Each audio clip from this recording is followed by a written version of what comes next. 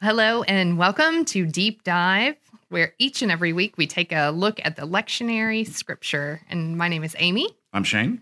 And today we're going to be talking about unity, change, and saints.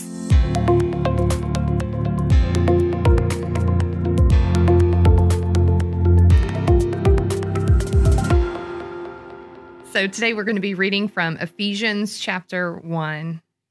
Since I heard about your faith in the Lord Jesus and your love for all God's people, this is the reason that I don't stop giving thanks to God for you when I remember you in my prayers. I pray the God of our Lord Jesus Christ, the Father of glory, will give you a spirit of wisdom and revelation that makes God known to you.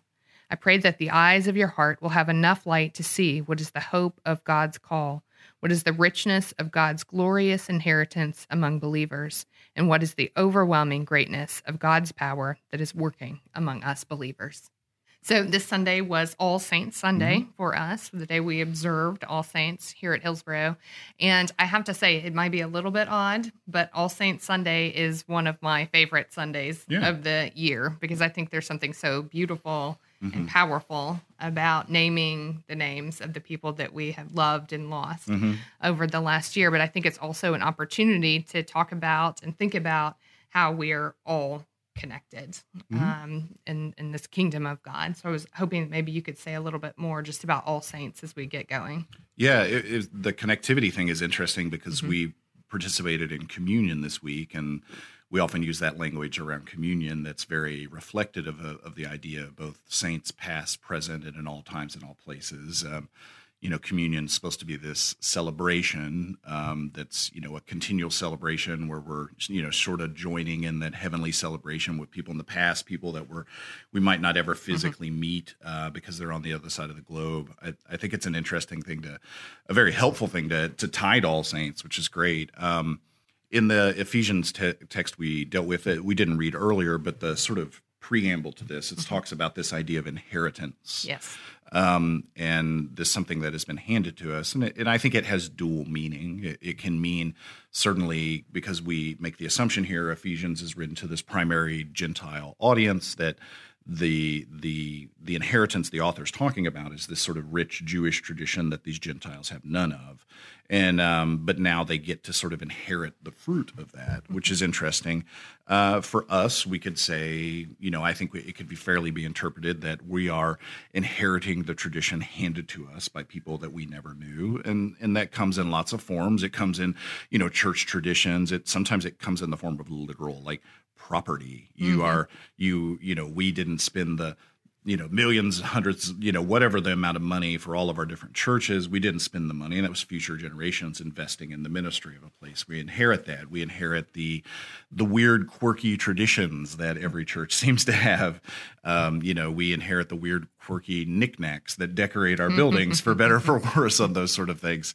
And so, to me, I can't help but think of the verse that says, "Here we stand in this great cloud of witnesses," talking about these these people that have gone before, that have showed us the way, and even conversely, I think showed us the way we shouldn't be taking at times.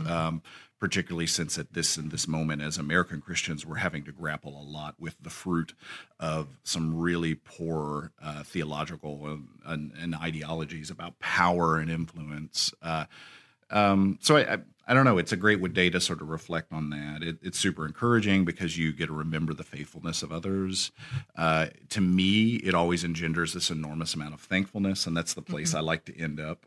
Sure. I feel like that's, my best self is in that moment of gratitude and thankfulness. And so that's what it means to me. And it's important to me, too, because it's not a tradition I grew up with. It's very much an adopted tradition.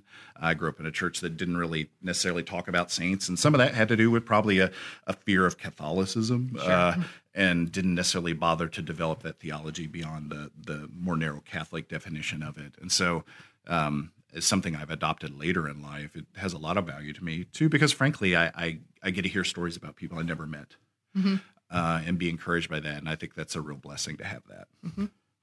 So I thought one of the really interesting things that you invited people to take part in during the sermon was closing their eyes and kind of imagining the past of this church and this place and all the things that kind of had to come together for them to be even sitting in the seat that they are in that day. Yeah, I try to be a little specific about things to imagine. Yes. You know, like what did this church look like in the Great Depression? You know, what did this church look like in the midst of wars, or all these sort of changes? We talked a little bit about the history here. Every church has its own history, obviously, and this one here, we're a congregation of two congregations that came together in, I believe, 1920 was the date, something like that. And sometime in the mid 50s ended up moving to a totally different area here in Nashville.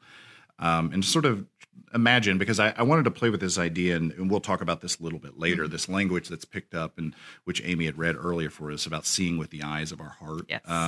And so I wanted us to imagine of like, what type of vision did it take for them to go and move to this place and see a different reality? Because I think that's a question we should be continually engaging. And I think it's very easy to forget probably how difficult finding that vision was. It's not like it came. I mean, these are all big decisions.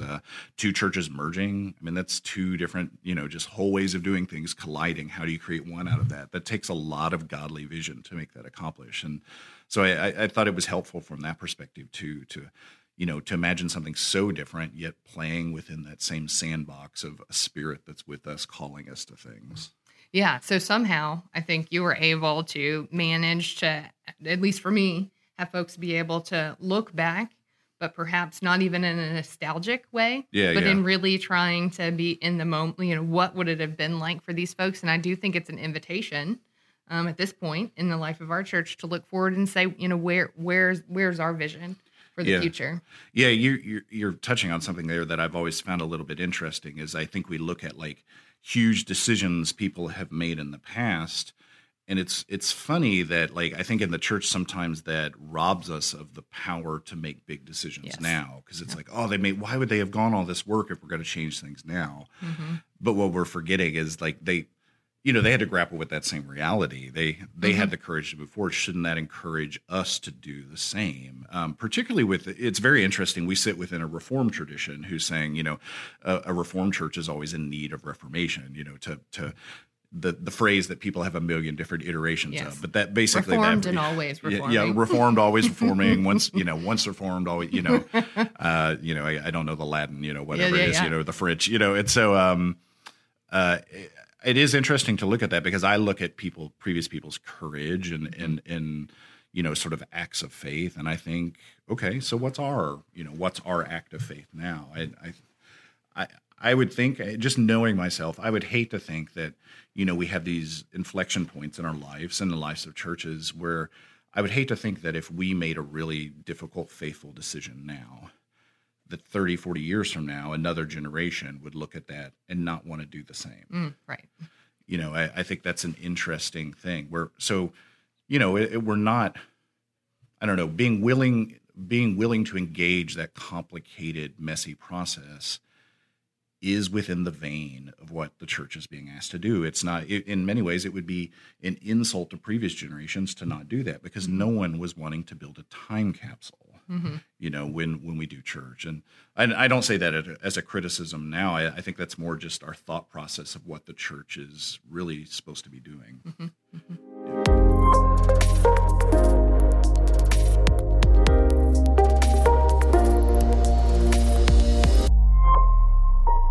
This is one of those passages that as you read, you can just get caught in a mountain of stuff that seems disparate from each other.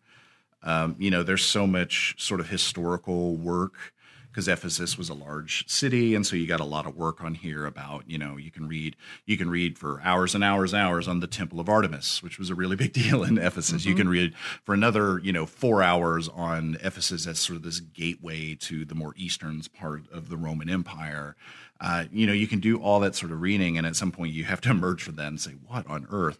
That doesn't even get to the fact that I touched on this in the sermon. Those latter, we read part of it, the 15 through 23 is one sentence in Greek, which is just crazy, which is you read a lot of these things, whether it's Paul or a follower of Paul, that these just long, ongoing sentences, like, how do you make sense of that? Because sometimes it's just laying out just sort of raw theology. And, as a preacher, certainly you teach theology in the way you preach, but a lot of what you're driving at is like, what are these behavioral aspects? What are we supposed to do since Christianity is a practice? And so sometimes you read things like this and you just go, man, what am I supposed to do with this? Yes. And where's this actionable? Yeah. What's the take home point we're going to have this week? And that was a little hard on this sometimes. Yeah. So I teach the Sunday school class where we have the opportunity to take a look at the scripture. And honestly, I think they, rightly so, just really got caught up into what they thought was just the beauty of the kind of language of the saints and the inheritance that you already touched on there. But just kind of the inspiration to see those who came before us. And I encourage them to see or to think about, what is your place? So what is your place in that line of saints? It did strike me at one point in preparation for this that word for saint, hagioi, is only 2 times in this passage. And it's not even, within the larger context, it's not even the point, is to help people define saint. It's just a given because it's, as we learn from reading this, it's the most common word used to the followers of the way, early Christians, well before the word Christian, it is saint. So that's an interesting theological point, but the point of this text isn't to necessarily define saint. It's sort of just a given, which is a challenge of this text. One of the things I did find really compelling about this text is to use the image of the cross itself to describe sort of like what Paul or the author here is working on. The idea that this vertical access is this idea that Jesus Christ has made peace between God and humanity, and now the horizontal access of the cross is that, the Holy Spirit is enabling us to make peace across Christianity, which seems to be the big theme. I said that and you'll see in the show notes there, a place where you can go and watch the sermon. I did want to say that, I think Ephesians makes a lot of points, but it has like big points that it just keeps making over and over and over. And one of those is just to be united.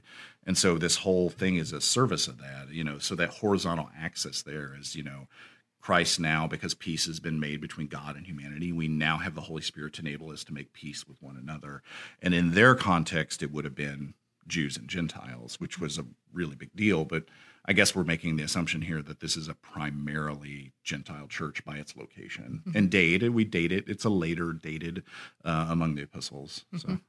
So kind of jumping along with that. So every week I listen to the Working Preacher podcast, and Joy Moore, it's one of those presenters, and she talked about how, I guess it was just last year, her mom had passed away, and there was a lot of contention between she and some of her cousins during this time, where it really could have exploded, and during this really painful time in her life.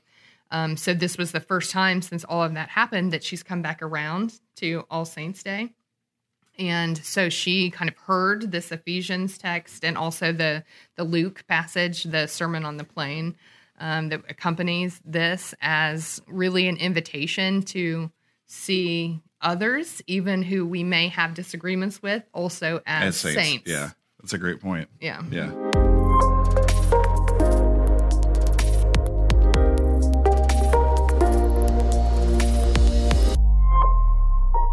One of the things I grapple with text, and I think we've talked about this before, is these texts can do so many different things. They can be encouraging, inspiring, world-shaping, all these different modes of persuasion. I'm always interested in finding what's the subversive understanding of a text.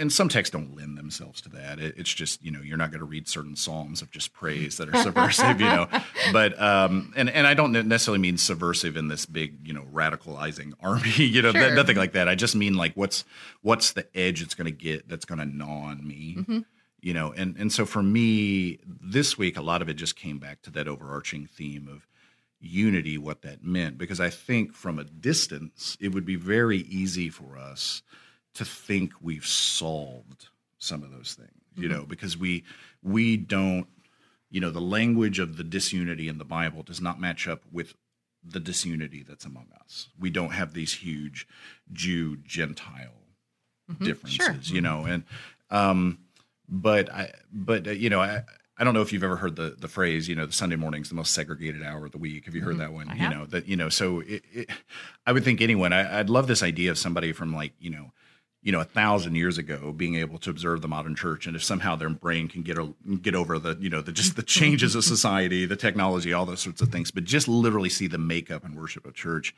I can't help but think that they would be completely, utterly struck by the level of segregation within the church. The obvious is obviously the racial component. Sometimes that breaks down on matters of language. We're in a Presbyterian tradition. That's an interesting one to observe because here in the United States, we have Korean Presbyterian churches, which are part of our overall denomination, but they're segmented just as Korean speaking. And that's because there's an enormous Korean, that's one of the places the Presbyterians sent missionaries years ago. There's an enormous Presbyterian population, lots of immigrants here from that. That makes sense. And so there's that element, but there's also an element of just like certain denominations seem to attract just certain races. And I talked about that in the sermon. I mean, we're Presbyterian PCUSA. We tend to be educated. That's a layer of segregation. We're one of the highest educated denominations. We tend to be very wealthy. We just frankly tend to be incredibly white.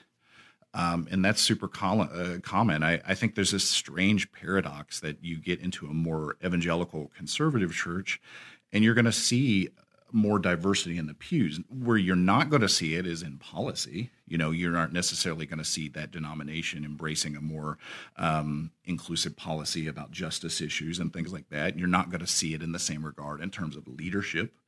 It's incredibly common in the PCUSA to see a person of color, a man or woman of color leading a church that's a completely different race from them. We definitely value it in policy. It just doesn't actualize into the makeup of our congregations. And I really struggle with this because I've always wondered could someone from a blue collar background want to attend one of our churches? One of the things, and I'll be honest, behind the curtain here type of thing, one of the things you'll hear, because I'm new to this church, I've been here 4 years. One of the things I heard a lot in interviews, they'll say things like, we expect very rigorous and well thought out sermons because we're a highly educated congregation. And the thing I kept thinking of in something like that is, okay, so if the only type of sermon I'm going to preach is for someone that has like a master's level vocabulary, are we essentially just saying this is a church that if you are someone with a GED, don't bother coming to? If you're someone working a more blue collar job, if you're working a trade, are we literally saying to these people, go find yourself a church that speaks your language? And that very much concerns me because it seems to me that like the fundamental aspect of unity is missional, like it's evangelical in nature. And so I worry, and I said it pretty heavily in the sermon of saying, I really worry that we can say with our mouths, we want everyone here, but we still have this default mode that's hard to break from. And I'm not saying that to be critical of this church in particular. This is a really large, I think, thing Presbyterian churches have to analyze about themselves and look at themselves, because my previous church was very similar to this, that had this same thing. I worried about this, that just people that come from different walks of life outside of this very narrow, and if we look at the demographics of our nation, really declining niche, this really declining wedge niche. And so I think this is, the book of Ephesians in particular, boy, it could be a really subversive a book to study for the modern church if we're really going to be serious about this idea of unity. And because they're not talking about unity here of getting along, they're talking about a unity, frankly, of like status, seeing who they are reflected and how the church is led in their identity. That's a really big thing. We had a discussion a little bit with our music director about this, about how things like this impact our understanding of music, how they impact who we see leading in worship. It impacts our language we use. And so I'm really concerned with that. I don't have answers for that. So my follow-up was, so what's the call to action here? I think the biggest call to action I could say is like, we have to get built into our mind this framework that like,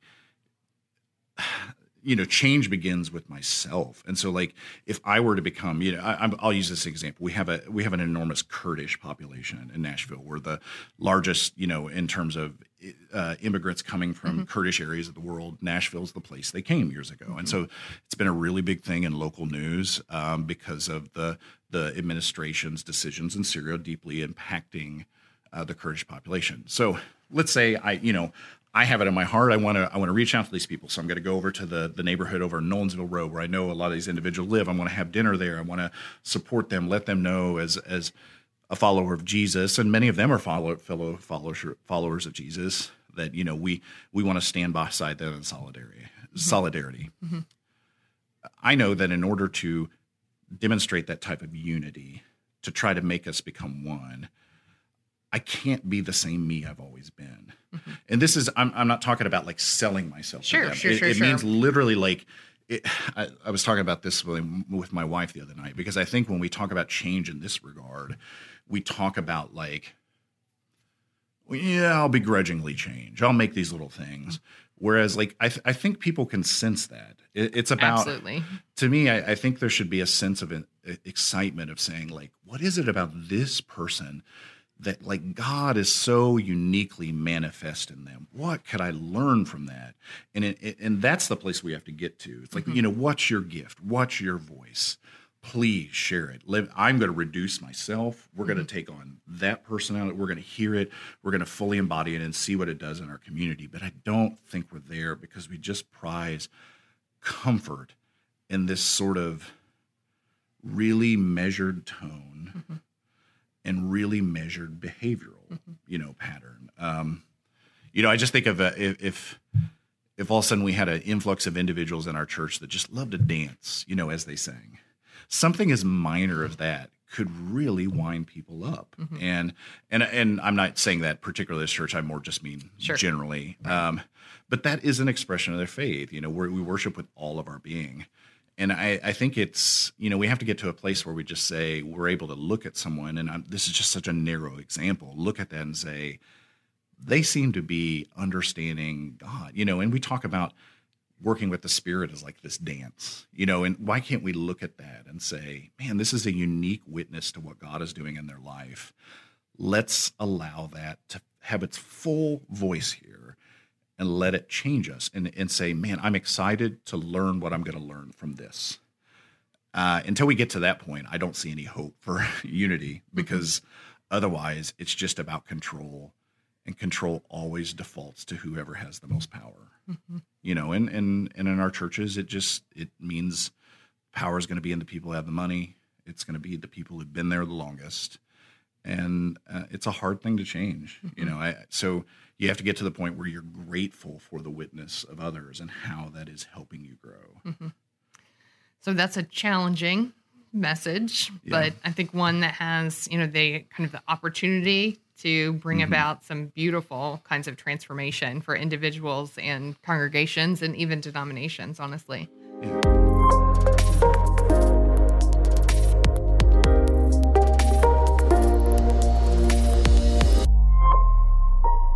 Well, now's the time we do recommendations on the show.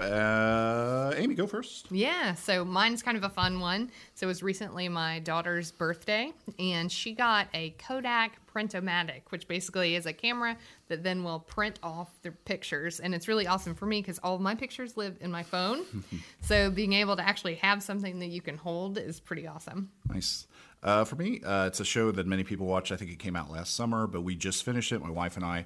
Not for kids, so make sure to watch this adult-only type of situation. It's called Russian Doll, not on Netflix. It's kind of got a slow start, but it ends up becoming an interesting story of redemption, working out humanity and compassion, a lot of healing, dealing with a lot of past issues. Really, really, really interesting. I'd recommend it. Takes a while to get going, but it's nice. It's one of these real short. I think it's only 8-9 episodes. Each one's 20 to 30 minutes. You can watch it in a night. Yeah, it's highly enjoyable. Picks up speed. You got to have a dark sense of humor to enjoy it, though. But I really enjoy it. From the same people who did Orange is the New Black, has some of those similar sensibilities. Well, that's it for Deep Dive this week. Thank you for joining us. As always, the show notes are down in there with the links to all these recommendations. Also, a link where you can check out the sermon. Otherwise, we'll check back in with you every Tuesday here on Deep Dive with Shane and Amy. See ya. Bye-bye.